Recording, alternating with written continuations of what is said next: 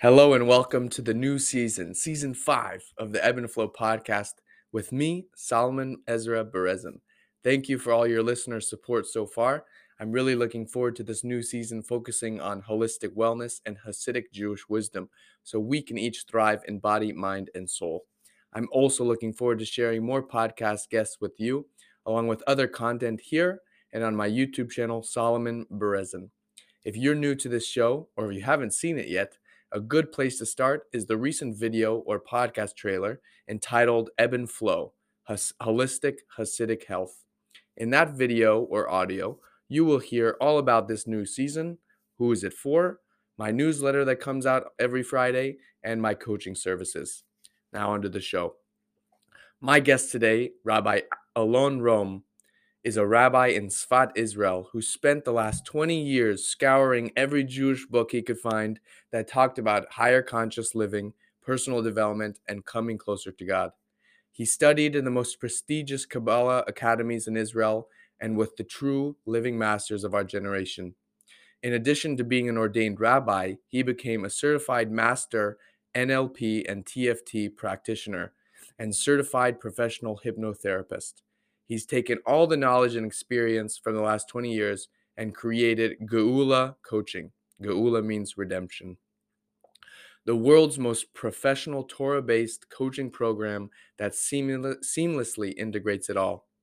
You can check out more about Rabbi Rom, like the video we mentioned in today's podcast, about his journey from Buddha to the Baal Shem Tov, his journey back to Judaism, on his YouTube channel, Rabbi Rom, and you can learn more about him on his website, www.rabbirom.com. Please leave a review about the show and today's guest on Apple Podcasts, and head over to solomonezra.com or follow me on Instagram at king_Solomon8 and Facebook Solomon Ezra Berezin to learn more. Make sure to do something actionable with your learnings today, and be sure to let us know via message or on social media. Now, onto the show with Rabbi Rom. Hey. Hey, how are you, Rabbi? Baruch Hashem, how you doing? Can you hear me? Great, thank God. Yes, I hear you loud and clear. How about you? Yeah, amazing. Yeah, great. Awesome. I messaged you before. I felt like talking with you. I've watched your videos a little bit, and when I first came across the one of how you the title From Buddha to the Baal Shem Tov, it really resonated because I also have quite a history and continuing practice with meditation, and I felt like that was I would say portal to reinvigorating my connection with Judaism. And so it's awesome to have you on to start my new season. And to get that going, I'd love to hear a little bit about your journey, your story that you share on YouTube. But for anybody that may not have watched it yet, and before they head over there, love to hear it here. So first of all, so buckle up. L'chaim.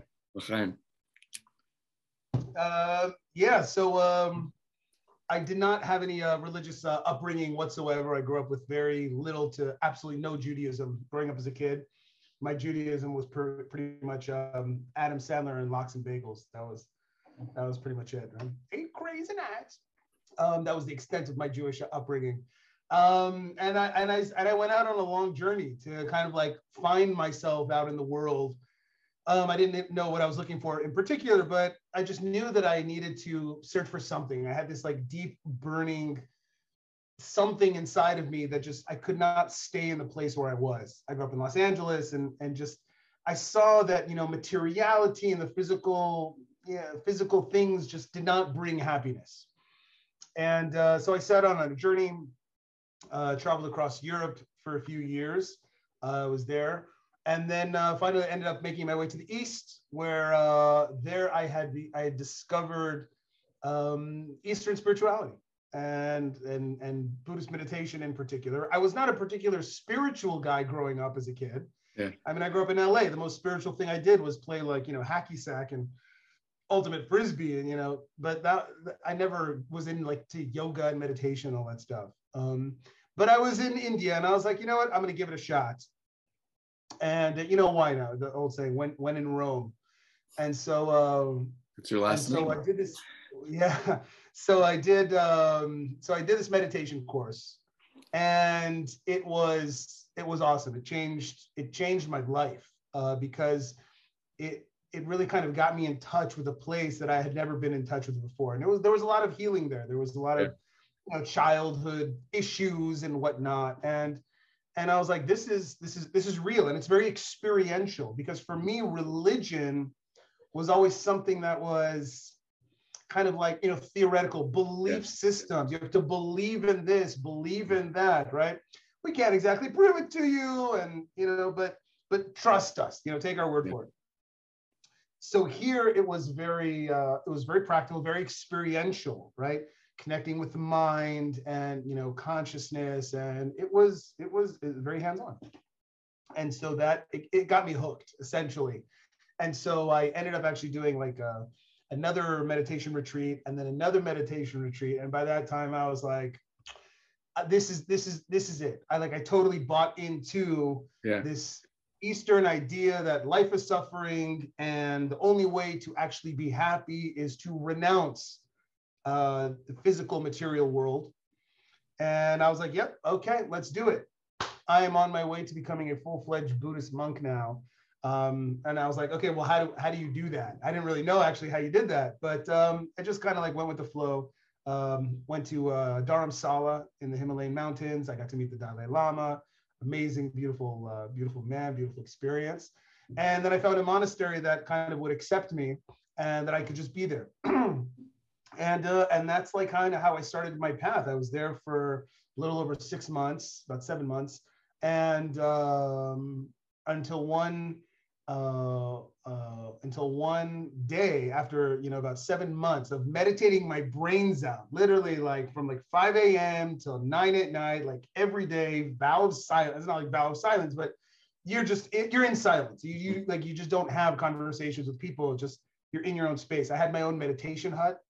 That was cool. And I was doing it. And until one day there was this kind of epic meeting with one of the monks, and that the outcome of that meeting completely kind of reshifted the way the path that I was on. Mm-hmm. And that kind of brought me to Israel, and I decided to explore my own roots. So if any of the viewers want to see what that epic meeting was like, then you can go over to the YouTube channel and see the video. I'll let you. I love how you share it in there, and it's interesting to me, and I want to dive a little bit into the actual practice of the meditation when you were there, because through my own practice, my interest and passion with meditation never took me to the East or really anywhere. I went on a 10-day silent retreat. I went on a week-long retreat with a doctor who teaches meditations, if you've ever heard of Dr. Joe Dispenza. And so with that, though, I felt like it actually drew me closer to opening my perspectives and diving into, okay, what is an Orthodox practicing Jewish lifestyle? And it has connected me with individuals like yourself. It has connected me, thank God, with Gil Laux, Goodman Laux, who lives in Jerusalem, the guru Jew. And with also in Jerusalem, another podcast guest I've had, her name is Ayelet Polanski, and she's wonderful. And also Rabbi Dov Ber Cohen. And I found it really interesting. Well, first of all, I reached out and connected with all you guys because obviously we want the meditation practice to be very kosher, to say it easily. And just diving into just the question, what exactly was that meditation? You were saying like you didn't really have so much of a Jewish upbringing. And I had a little bit more than like what you were saying, I think like conservative.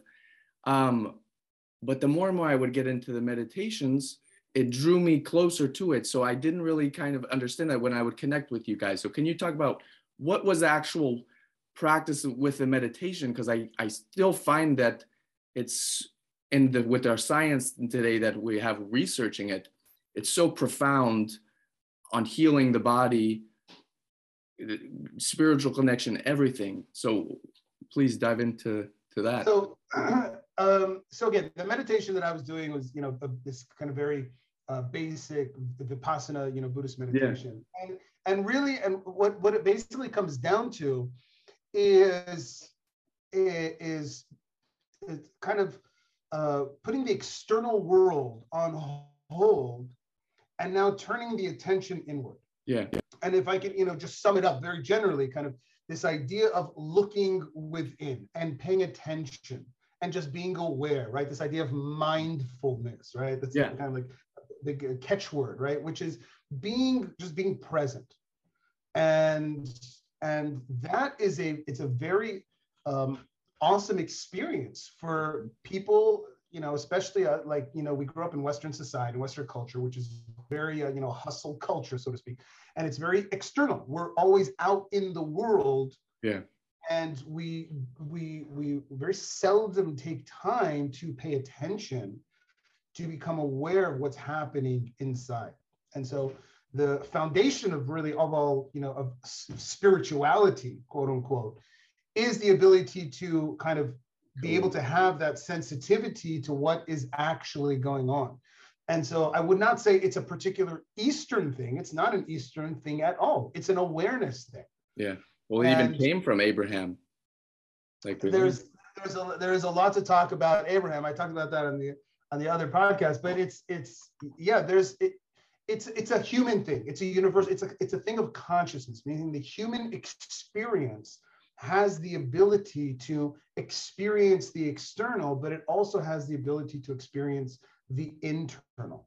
And especially in our tradition, we kind of got out of touch. We lost touch, or we got out of sync with being able to be more aware of what's going on inside, on the internal, the pneumius. And we got very much focused on what's going on outside, right? You got to do, there's mitzvahs and this, and it's very outside. And even God as this, so to speak, external character that we are in a relationship with.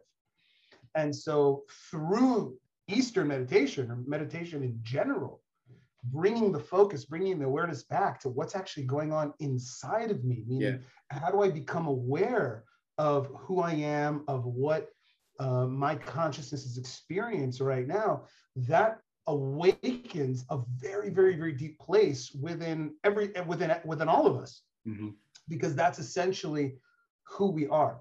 And so when I came back to Judaism, when I started to learn the inner dimensions of Torah, the mystical aspects through Kabbalah, through Hasidus, that talk about these very things, it was a game changer for me, because I did not realize that Judaism actually spoke about having those types of experiences. Yeah. But the whole idea of being, pnimi,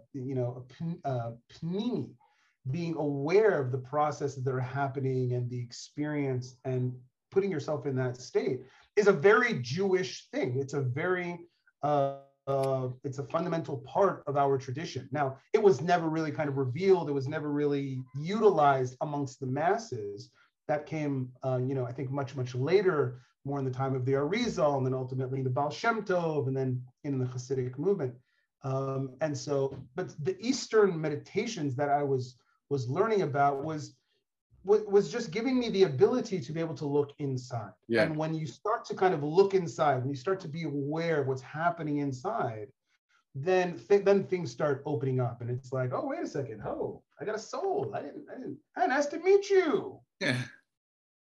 So it was an important step. It was an important discovery. Yeah. It was an important discovery for me, but I can't say that there was something inherently unique to those meditative techniques and exercises, which is why once I discovered it within the framework of Judaism,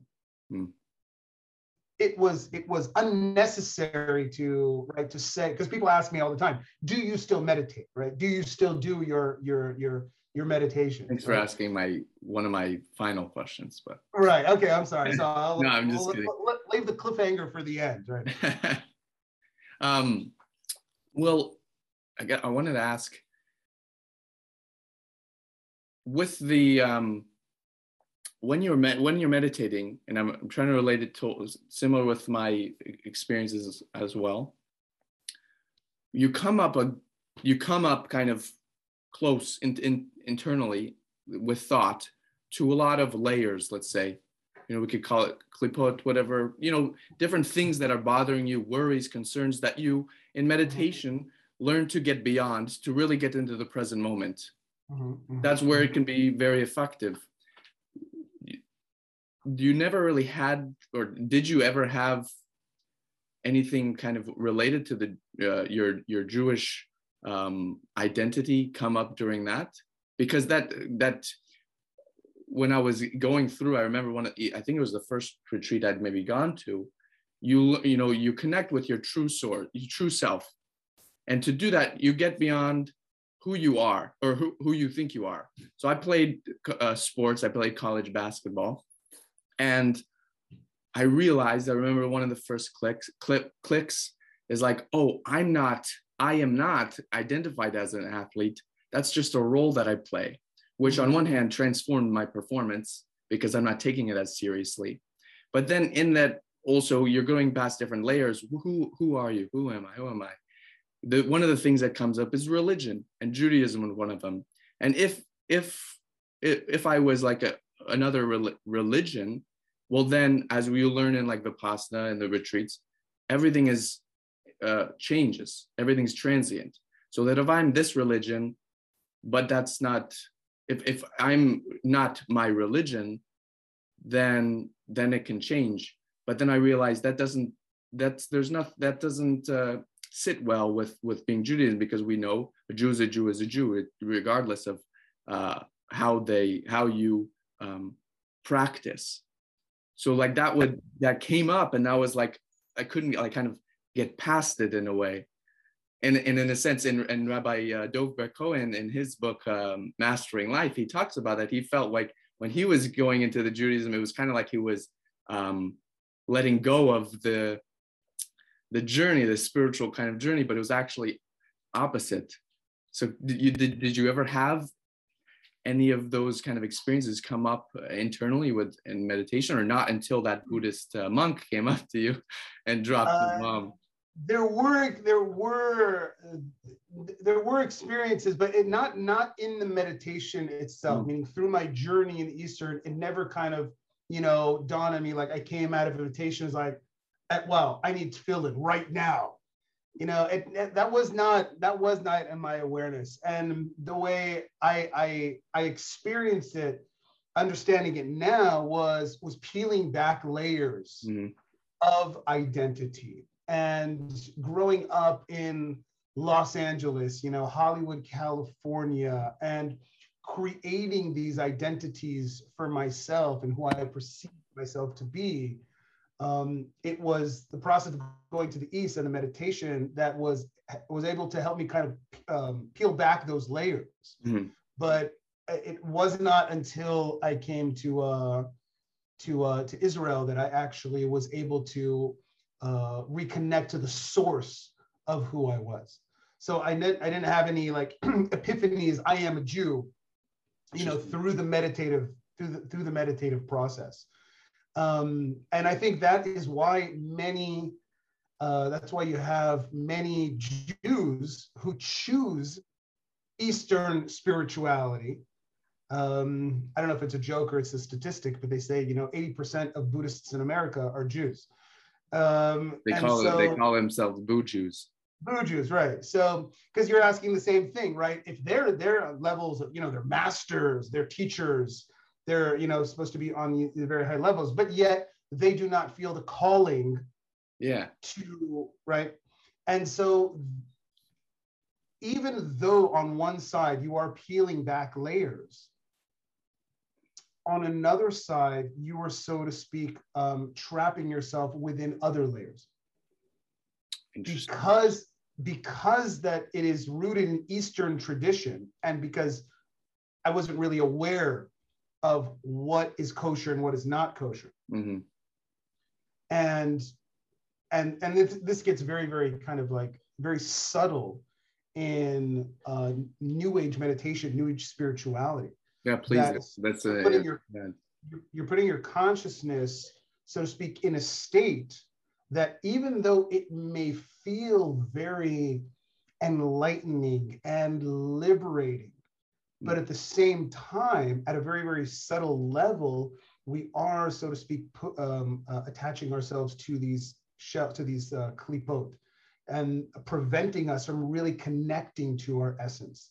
And I think that's how a lot of people, they get lured in by the actual experiential power and, you know, beauty and awesomeness of these kind of like non-religious affiliated meditative paths and systems. And so on one hand, it is liberating and it's enlightening, and I feel that, wow, I'm getting this, you know, emotional freedom. But on the other hand, the soul is not connecting to its source. Interesting. Because of the subtleties of the philosophy behind it and connecting, that it's not connecting to the source per se, right? I mean, Kabbalistically, you would say you were connecting to Elohim, not connecting to Havaya. Wow. Because there's the light that transcends the world, and then there's the light that is within the world, right? And so everybody's talking about connecting to the light, connecting to the light, connecting to the light. But connecting to the light inherently has a concealment to it. That's not the essence of the creator. It's not the essence of who I am.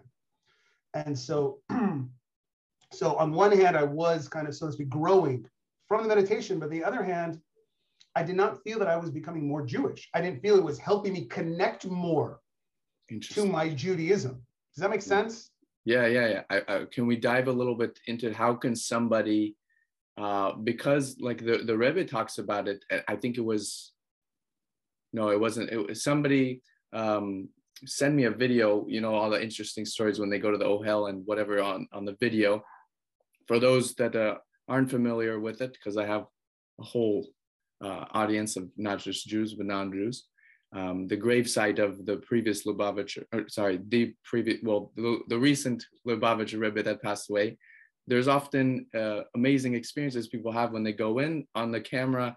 They play pretty much all day videos of different talks that he was giving, and sometimes people have crazy experiences going in, and it's almost like he's talking directly to them. And one of them was about meditation and how psychologists, doctors, people need to have this as a therapeutic practice. And he was also talking about, because people are, like you were just talking about, getting into the Eastern one, if there's a kosher option, they'll definitely go for that, to at least try it first.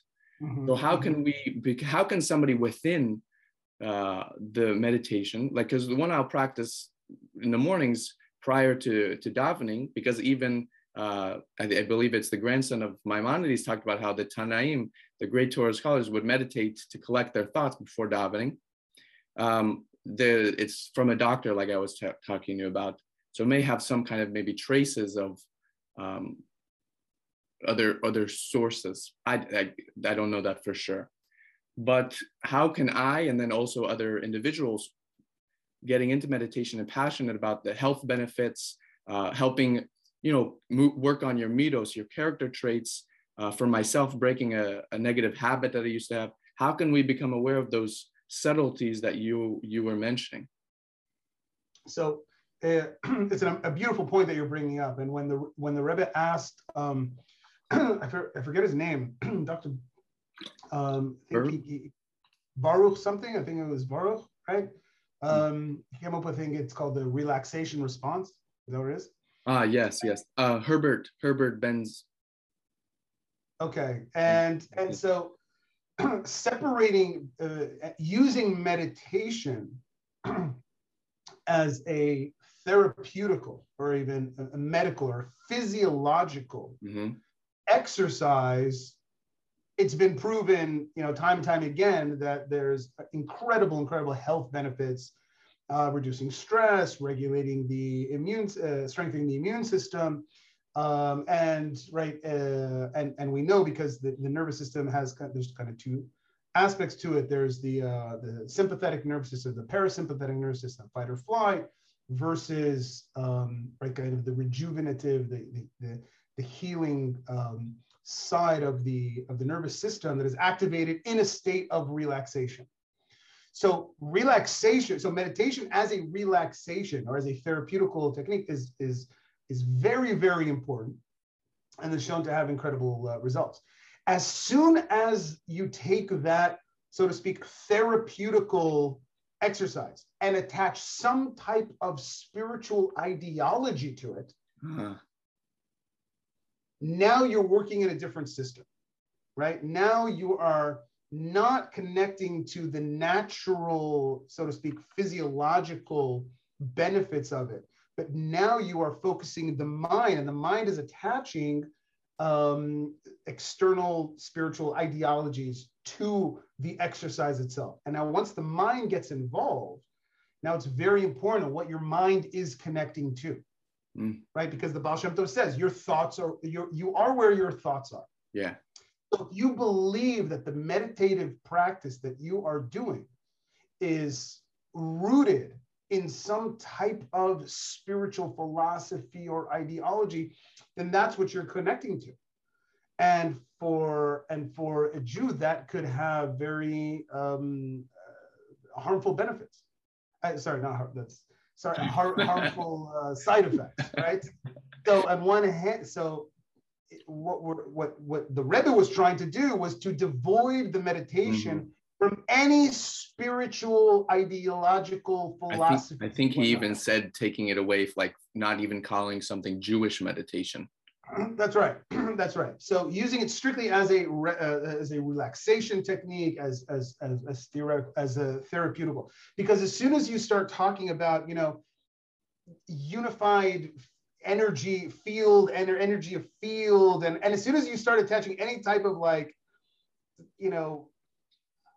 I don't want to, I'm going to be very careful about my words, I don't want to offend anybody here, but as soon as it goes beyond the physiological thing, and it's used as a means of connecting to a higher state of consciousness, or to tapping into something beyond, transcending our own limited consciousness, then now you're in the realm of spirituality. And in the realm of spirituality, there's the side of Kedusha, and there is the side that is not of Kedusha. And that is something that I see it time and time again, that many people fall kind of for this lure of spirituality that just feels so good. It feels it feels so right. But as for the Jew, for the essence, for like the subtle configuration of Jewish consciousness, it isn't right. It's not right. Just like eating a cheeseburger is not conducive to the spiritual health of a Jew. Would somebody be able to recognize that kind of difference between the Kedusha, the holiness, and the not holy? Because there is also that physiological and, including the brain, as far as like the gray matter increases, to transcendence and then level. Not like they call out of body, but I was also heard recently that you're not actually out of the body because the body's still living. But you have it's like you're wearing a 3D virtual reality glasses. So you ascend to this higher level, and you can see your life from a new standpoint, in a say. And so then when you return to the 3D world, let's say, you've changed in a positive way. Like you're now different parts of the body are communicating more effectively. That would somebody become can somebody within that practice become aware of the different I'm dealing with not holy stuff right now? I don't usually see people being able to distinguish between the two, because it's a very interesting thing. Rabbi Chaim Vital, the Arizal's like preeminent student, that we have all of the Arizal's Kabbalahs because of Rabbi Chaim Vital. And so the Arizal would give him very, very specific meditations to do. These are Kabbalistic meditations that, for those that are not familiar, but Jewish meditation, Kabbalistic meditation, is not like Eastern meditation, which is more focused on mindfulness and awareness, which are very passive. And so it's using different techniques in the East, using either techniques, whether focusing on your breath or focusing, on a mantra, repetition on a mantra, something like that. But it's just kind of like give the mind something to focus on so you can enter into a deep meditative trance, right? So those are, I consider those to be very passive forms of meditation, which is just be in the moment, be present, mindfulness, and so on. And so from the Jewish perspective, from the Kabbalistic perspective, that's the kind of like a foundation meditation. But then on top of that, the second layer of real Kabbalistic meditation is using the mind in a very controlled way, meaning focusing on very, very specific things, very specific configurations of energy, whether they're being channeled through the letters, the divine names, or whatnot. But it's using the mind to, so to speak, you have this kind of map of the spiritual realities, and using your mind now to be able to access those realities. And so the Arizal would give Rabbi Chaim Vital these meditations. They're called Yehudim, these unifications, to do that would allow his soul to be able to access these other dimensions of reality. Yeah. And in those other dimensions, there's no lack of these conscious, sentient beings that exist in those other dimensions, non-physical beings that exist, not just malachim, angels, and not just shadim, demons, but all kinds of consciousness, the beings that exist in a state of pure consciousness. And so you're able to communicate with them, right? Because I know in many, many systems that, communicate and being able to access, higher wisdom, where you're receiving information and you're communicating, right, with the other side and whatnot. And so Rabbi Chaim Vital would communicate with these other beings, and he would come to the Arizal and he would say to him, well, this person told me this, and this thing told me that. And the Arizal says to him, listen, the very first thing you should do when you encounter a conscious, a being that is existing in a pure conscious state, and they're talking to you, the first thing you should do, the Arizal says, is ignore them. It's like with Moses, it's like Moshe's experience when he's getting the Torah. It sounds a little bit like they're like, what is this guy doing here? This story.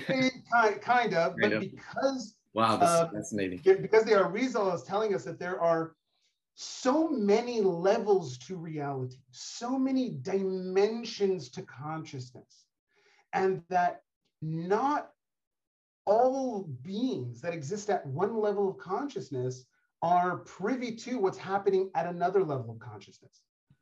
And not only that, but there are beings that could actually purposefully give misinformation. And so from a non-Jewish perspective, when we talk about, astral projection and out-of-body experiences and what this, it's like as soon as you kind of like break through that barrier from this dimension to like another dimension reality, and there you're, you hear, even see, and you're communicating, right, with spirits and these other entities. It's very exciting. It's very exciting because like, wow, I made it. I've broken through the barrier of this, physical limited reality. And you're like, okay, what do you got for me? I'm here. Along comes the Arizal, the Kabbalistic masters are like, whoa. Yeah, just so you pass the barrier, like, does not mean you got anywhere, okay? Keep going higher and higher, and don't pay attention to the noise of what's going on, because there are many, many, many layers, many, many, many dimensions. Wow. And so that whole, sorry to jump in at this, that makes with what you're talking about, that whole analogy of the like corridor kind of until the palace makes a little bit more sense. It's almost like you're going through all these dimensions of parties in a sense, like what's going on. That's like, right. you're still going to... And so we can become like almost, so to speak, spiritually drunk on these experiences, because they're very real. These are not delusions. These are not hallucinations. The mind is able to access these different layers and these different levels and different dimensions and realities, and to communicate with other entities and beings. And it's very, very real.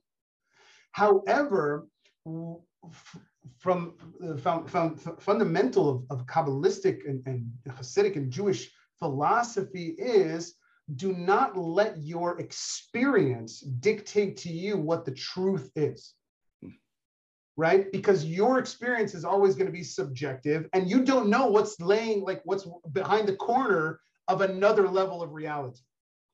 So this is where kind of Emunah comes in, and we are not using our experience to distinguish what's correct and what's not correct, but we rely on what the Torah is telling us. Wow. We rely on what the tzaddikim are telling us. They have given us the maps of where to go and how to navigate. Mm-hmm. And so what that does is give a person the proper, so to speak, filters and defenses, I could say, to be able to navigate through spiritual experiences and continuously seek to connect to the root of experience, which is always Hashem, that is the ultimate goal. It's not just to have the out-of-body experience, to be able to see what is beyond the physical realm, because that in itself becomes a mitzrayim. That itself becomes a limitation of consciousness. And that's where the subtle trap is, because you might think, wow, I'm in a state of expanded consciousness. But it is precisely that expanded state of consciousness that will enslave you, that will trap you, that will limit you to the spirituality of a limited and defined universe and reality. Wow. Where our goal is always, always to go beyond all of the limitations, beyond all of the boundaries of reality. And in that state, the experience is much much different, because in that state, you are not, so to speak, you're not experiencing a spiritual level, because this transcends spiritual levels itself. Because the definition of spiritual level, by definition, is limited, because it's a level relative to another level. And so we're climbing this ladder of spirituality, and the ultimate irony is that no matter how high you climb, you will forever be confined by this spiritual universe, right? And so that is never our goal. As mystic Jews, our goal is to transcend reality completely, to go to the etzem, the essence of God, right? That transcends all of reality itself. And then ultimately, we're not looking to climb ladders, so to speak. But ultimately to bring it down, like we have those experiences and that awareness to then to elevate the world. Like, it's not, is that also a clue to realize, okay, I may be trapped by this spirituality thing, if it's not then translating to, help it contributing to physical action. Yeah, no, absolutely. By the way, it also sounds like that that mindfulness, all that, where that ends is where all the other stuff begins. That's also true. Because you have to have, like, nowadays we're working with, we have to learn to control our minds. People, like the Tanya is becoming more and more popular and important today. because we need to learn how to use this tool between our ears. That's right. And you mentioned the Tanya, that the Alter Rebbe says, the Rebbe Shneur Zalman, the author of the Tanya, this is a very famous saying. He says, I don't want the Garden of Eden. I don't want the world to come. All I want is you. And this is it's very poetic, it's very beautiful, but it's kind of a very, very real and raw understanding of what Jewish spirituality is really about. To be able to have spiritual experiences is awesome, and everybody wants them. And we should strive for them. However, we should also be aware to understand that is never the goal. It is never the goal, because as soon as it becomes the goal, I'm in Egypt again. I'm not in the Egypt of the money and the cars and the physicality, right? That's kind of like a coarse Mitzrayim Egypt. But this is a spiritual Egypt, because as soon as the experience becomes the goal itself, I'm out of the game. And so the Tanya is coming to teach us, as is all really Jewish mysticism, is that you can want spiritual experiences. Absolutely. We need to be able to kind of feed the soul for that. But nonetheless, there is a spirituality that transcends experience itself. There's a spirituality that transcends all of the levels, all of the infinite levels itself. And that is where we start to get into the real kind of core of what Jewish spirituality is really, really about. It's not connecting to the Gilui, to the revelation of God's light. It is not connecting to the revelation of God's goodness. As far as we're concerned, we don't want God's goodness.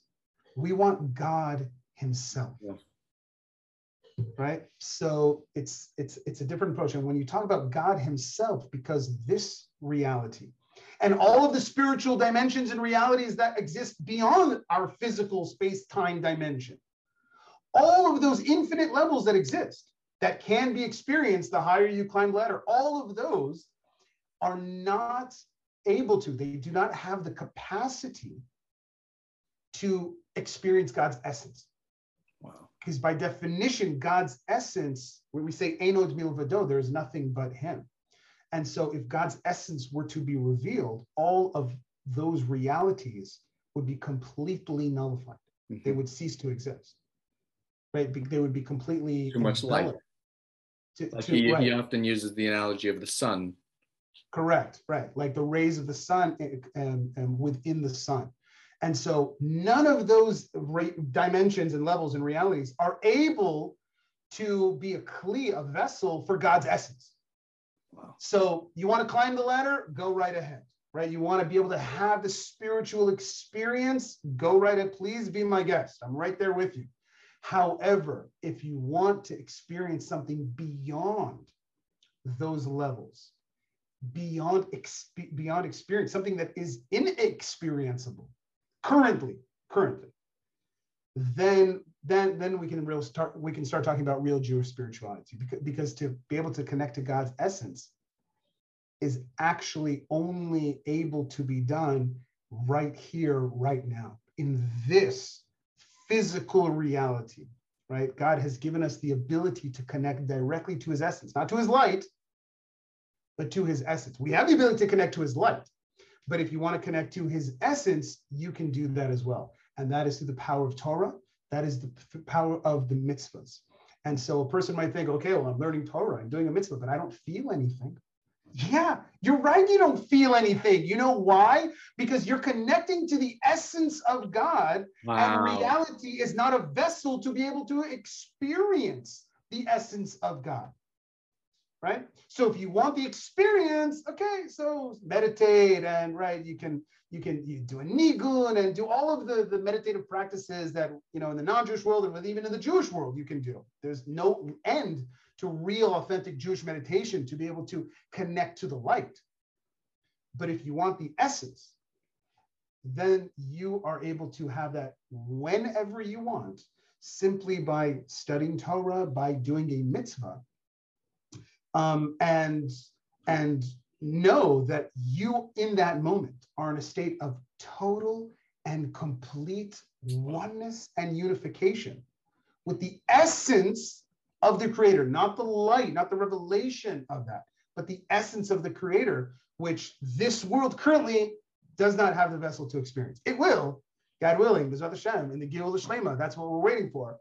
But that does not deter me that from right now, it's very empowering because I know that I am able to free myself from the self-centered desires, even for spirituality.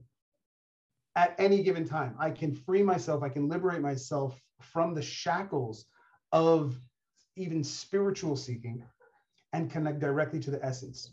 You can do that whenever and wherever you are. Thank God we have the Torah. So that's powerful. That is it's a much it's a different approach. It's a different approach, understanding that there's the light of God and then there's God himself. Wow.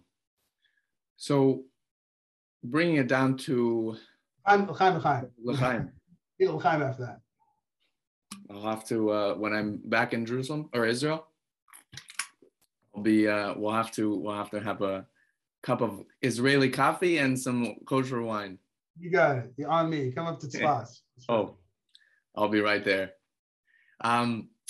So let's say somebody wants to now integrate this and practice the meditation and go about it in a organized, responsible, mature way. What is a proper intention that you would encourage?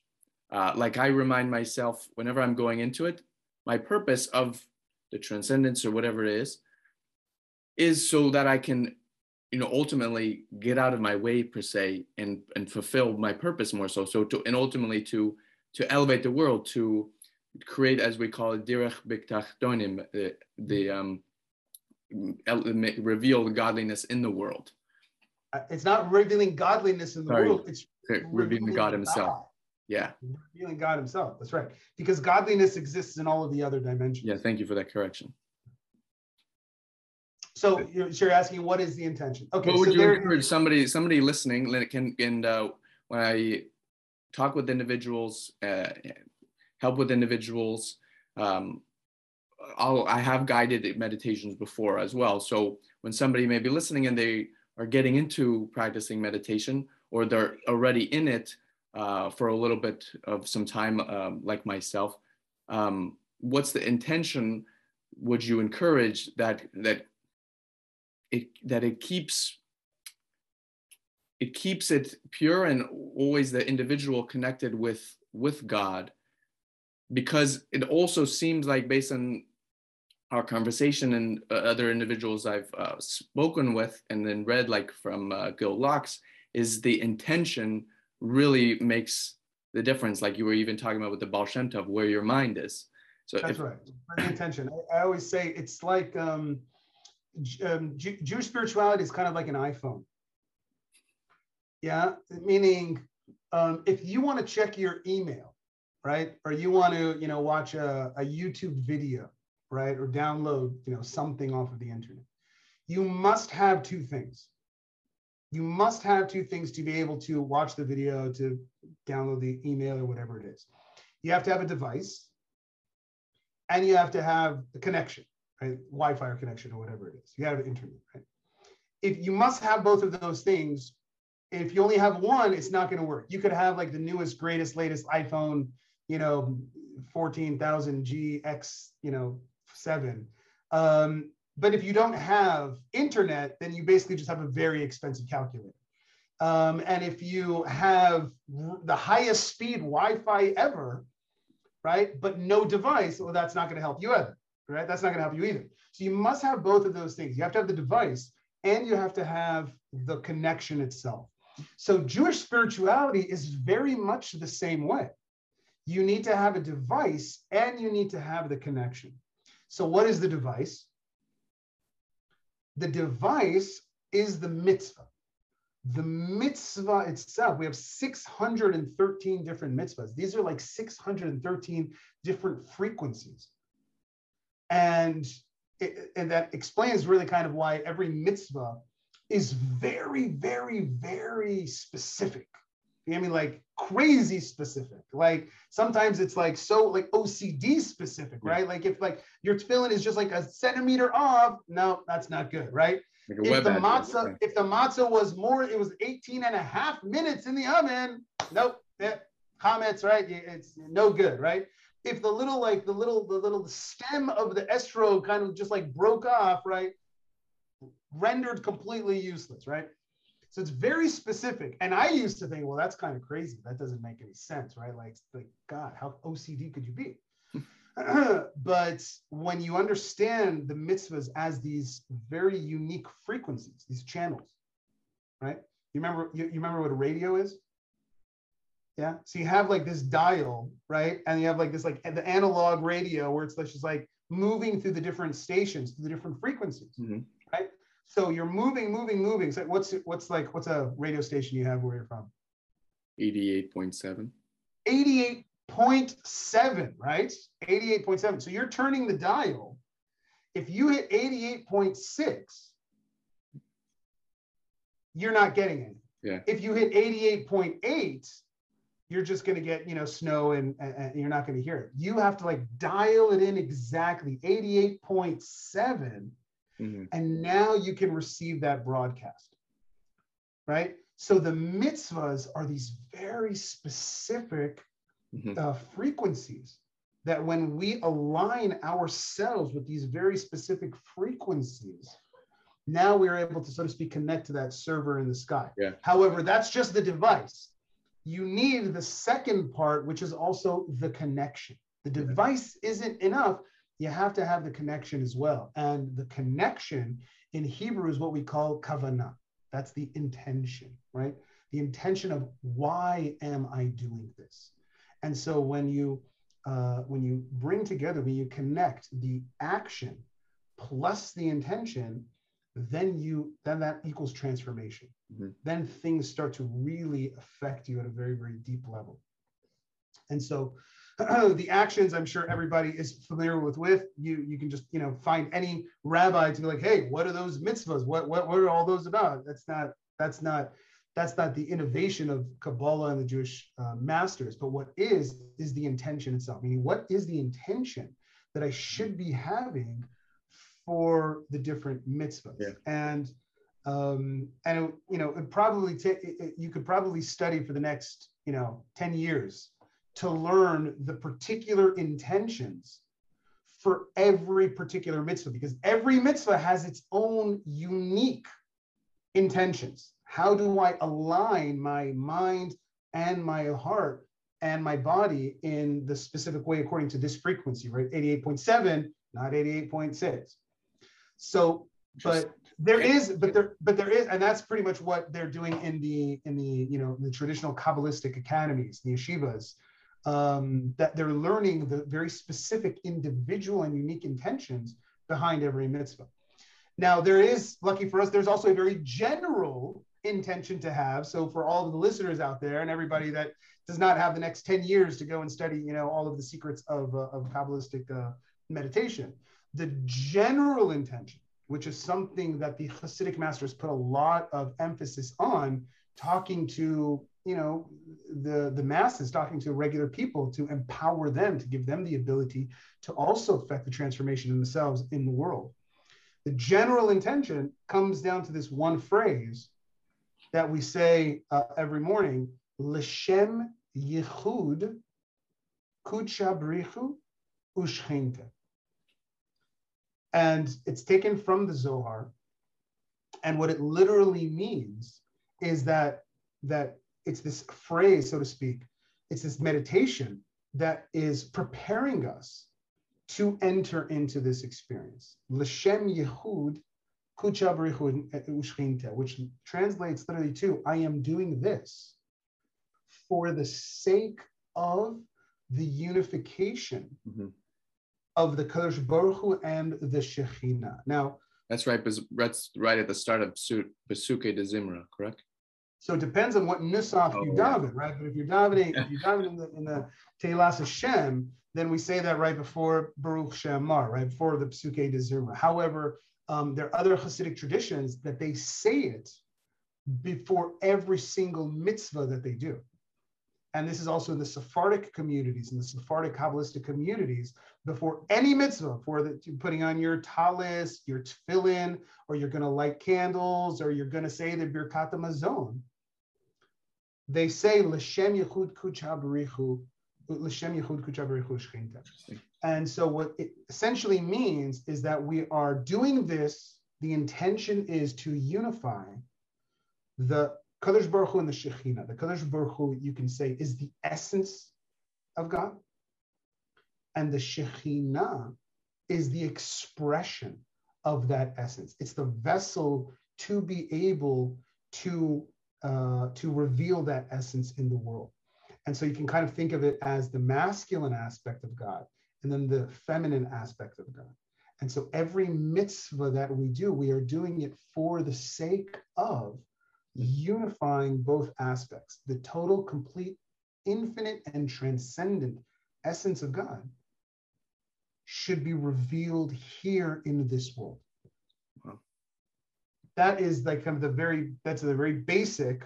Mm-hmm. It's not basic at all, but it's a fundamental understanding, the intention that kind of underlines all of Jewish practice, all of Jewish meditation, all of the observance, everything that we do is always for the sake of bringing that essence into this world. Because essentially, we as human beings, as consciousness, these limited independent conscious beings, we, so to speak, collectively embody the feminine aspect of God, right? We are, so to speak, God's bride, right? L'chadodi likrat kala.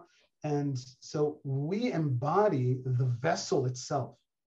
And so when we actually do the mitzvah, right? When I say the word, or when I actually do the action, when I put the coin in the stuff in the charity box, that action is the masculine essence of the Creator, because that's his will, that I should do this and not this.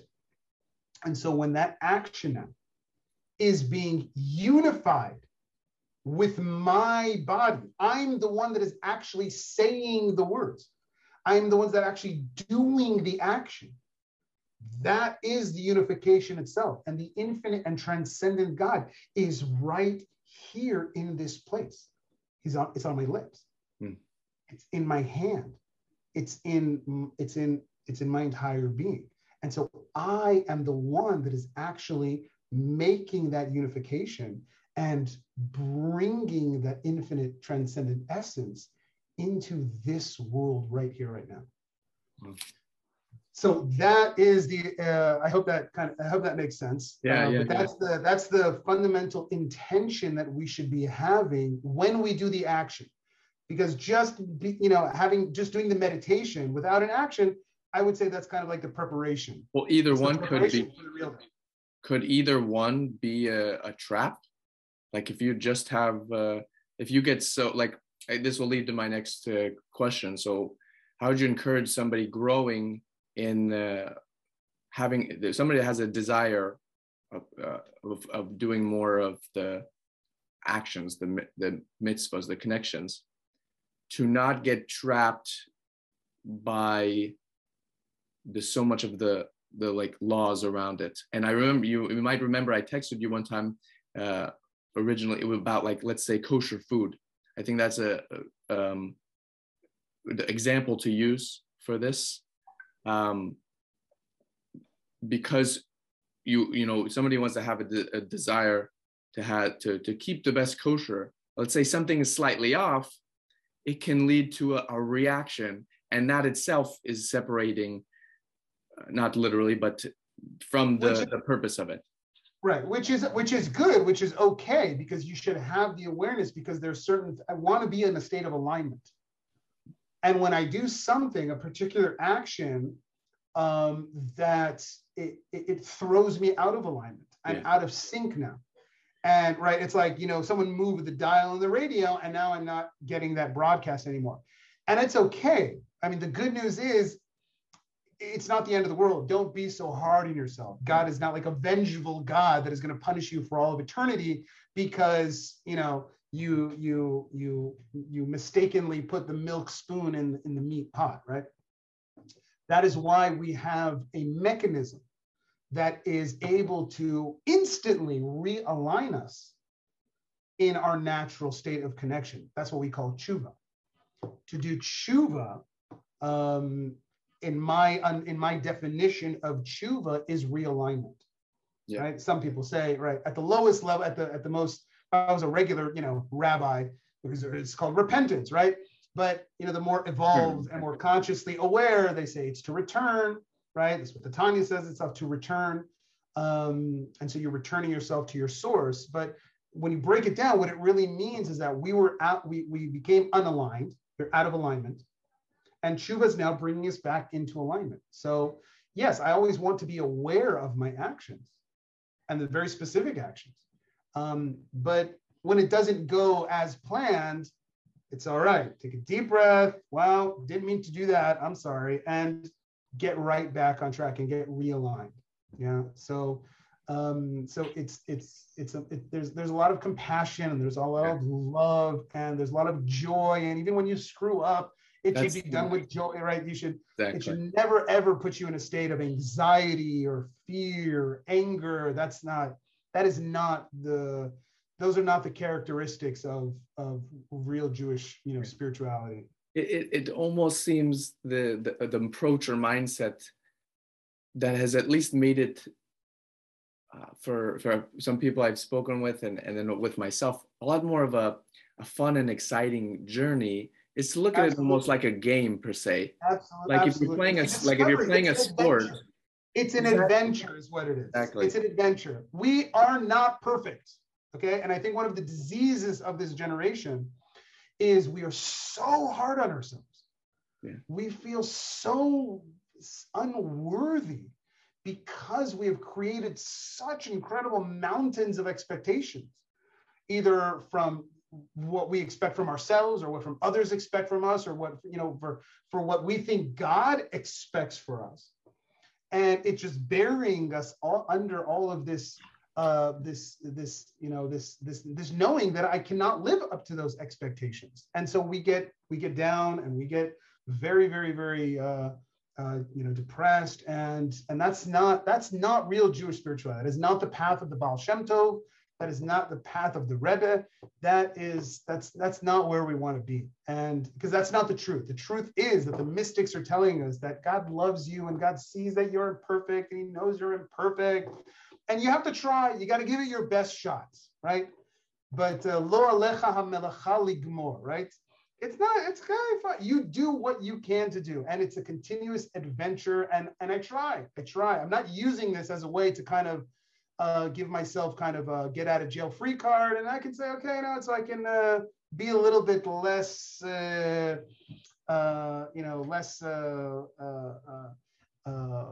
responsible for all the things that I need to do. No, I'm going to try my absolute best because I want to be in the ultimate state of alignment. But the truth is that even when I'm not in alignment, I'm still connected to God. Exactly. It's just because my heart is always there. And when I did something I shouldn't do it, and I feel that. But it's a constant adventure. Every day you're going to try a little bit better. You're going to try a little bit more. And it's a continuous discovery, self-discovery. And God sees that. And God is the infinite, master of creation, knows you, knows you're not perfect. And that's okay. That's why we learn that before he created the world, before he created you, he created tshuva. Yeah. Right? Why do you have to create tshuva before you create the world? What are you automatically assuming that they're going to mess up from the beginning, right? So, because the truth is we're not here to be perfect. But we are here to rise above we're here to rise above our imperfections. It's to accept and to embrace our imperfections. That's what makes us human. That's why God gave us the Torah and did not keep it in the heavens and give it to the angels, because God appreciates our imperfections.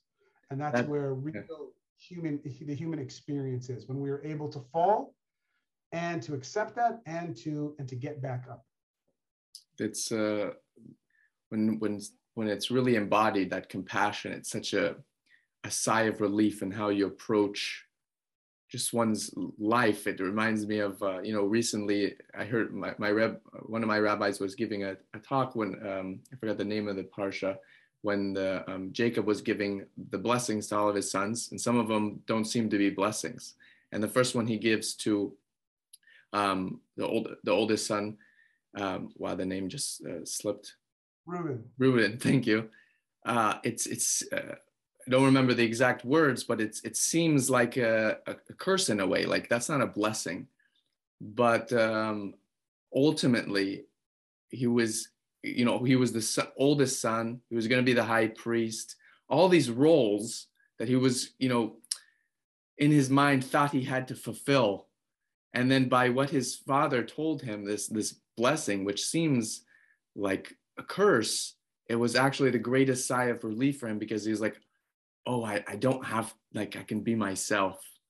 Right. And so like that came up when you were speaking, because then when we approach life and practicing and just almost everything, it becomes like a game, an adventure. You said it better, an adventure that's so pure and holy. And then that's what life's all about. Like even when you mess up, you're not mad at yourself here. It's almost like, dang, you got me this time, but I'm gonna come right back at it. Wow. So, all right, you had an amazing adventure and journey, and it led you to Jerusalem, and you studied a lot, and it led you to become a rabbi. And I'd love to, in our concluding, I'd love to hear it all led to the rabbi Rome of today. Wow. So I started learning. I was in Jerusalem, and then I ultimately came up to Tzfat, which was just, it just suited my soul a little bit better. And I started learning, and I after studying and deciding to become a certified ordained rabbi myself, and to be able to kind of, so to speak, tap into my own independence and own it myself. I then realized that I had this ability, that Hashem gave me the ability to be able to explain very, very esoteric concepts in Judaism, in Kabbalah, in Chassidut. I was able to explain it in very kind of, simplistic terms, if you will, maybe to be able to bring it down to someone that maybe did not have so much of a background. And so I started getting invited to lecture, started to lecture a lot for Taglit, for Birthright, many buses that come through Tzfat, back before when buses were coming to Tzfat, pre-corona. But I was talking to thousands and thousands of American college kids every year that would come through Tzfat and talk to them about Jewish identity and not the Judaism that they maybe were exposed to growing up as a kid, whether in the Reform movement or conservative or even in the Orthodox movement, but to get a very, very deep and refreshing look at Jewish spirituality. And so that's just kind of how it began. And people would always come up to me after the classes, after the lectures. And so do you have anything on YouTube? Yeah, because we only talked 45 minutes, an hour, lecture, how much do you have? And so they would come up and say, do you have anything on YouTube? Do you have anything online? Can I, I want to keep in touch. I want to learn more. And I was like, YouTube, what's that? I've been living in Tzfat for 20 years. Like, I don't remember, I was not very technologically savvy, and it just reached a point where just people were asking again and again and again and again, like, so do you have anything online? Do you have anything online? Do you have anything on YouTube? And I was like, no, I don't have anything on YouTube. Finally heard the call. And I was like, that's it. I'm doing it, right? I'm gonna figure this out. I'm gonna do it. So I bought a camera. This like cheap little, camera, and I started, making videos and started recording some of my stuff. And that's kind of how it began, trying to find my voice and my ability to kind of connect with people beyond Tzfat and in the world. And it's been extraordinary, getting the responses that I get from people from all over the world, Jewish, non-Jewish, Arabs, Muslims, Christians. It's it's been an amazing kind of like enlightening experience for me, to be able to kind of be able to communicate and to be able to share Torah, to be able to share my experiences and my connection with Judaism to the world. So that's kind of how it started. Yeah. So and you're also coaching now, correct? I was also coaching, yeah, because one of the biggest things that I noticed that was lacking is that even though we have such a rich and sophisticated spiritual system, there is a lot of emphasis on what to do. Mm-hmm. But it was very, very hard for me finding books that were teaching actually how to do it.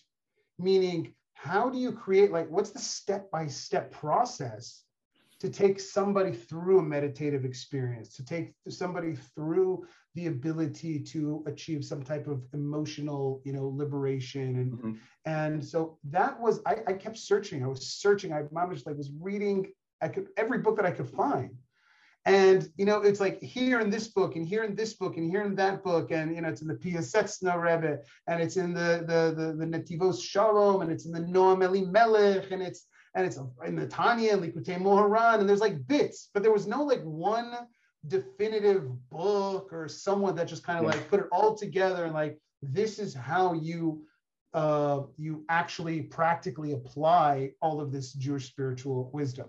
Amazing. And so that's kind of where I started to formulate, these processes, these formulas and systems, incorporating all of the spiritual wisdom within all of the different books, and to be able to create a path for somebody to be able to do it in a very systematic and simplified way.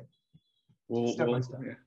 We'll have to keep in touch and perhaps do another one, because like I was asking earlier on in this in our call, that's exactly it. How do we take all these benefits from the meditation and perhaps we'll run a Jewish spirituality retreat at some point. Amen.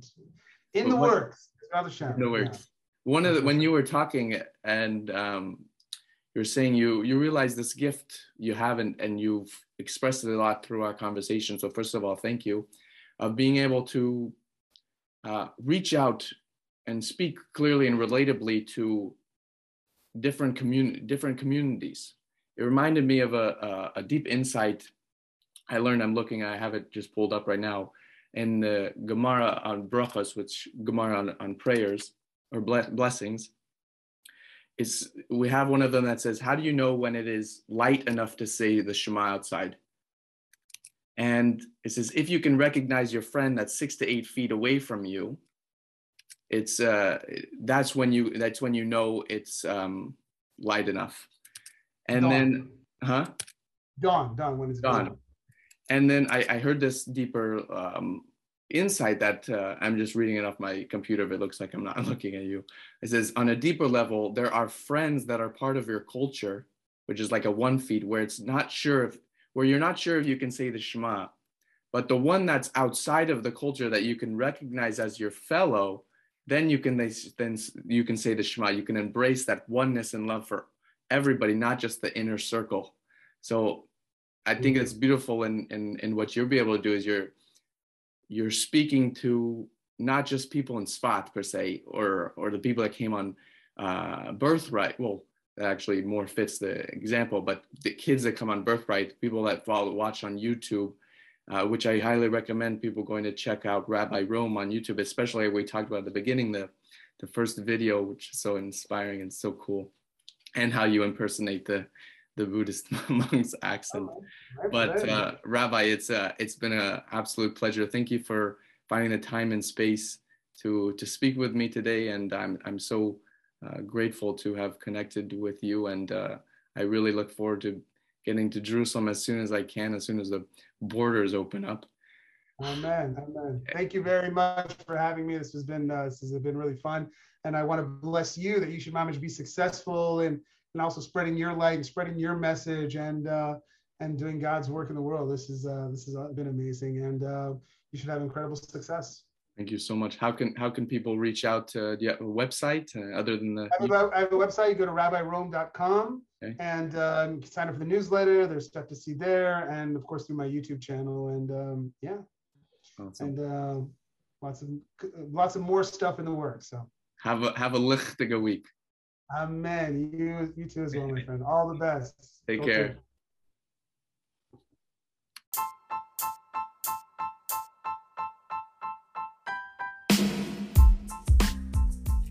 Thank you very much for tuning in and listening. I hope this episode brought you some really great value. If you enjoyed any of these episodes or would like to hear more, please leave me a review on Apple or Anchor Podcast. I'm always looking out for topics to learn and talk about, gifts to share, and value to bring to us all. For more updates, please check out solomonezra.com. That's SOLOMONEZRA. That's where you can also sign up for newsletters, read about blogs, and hear my different podcasts. Take care.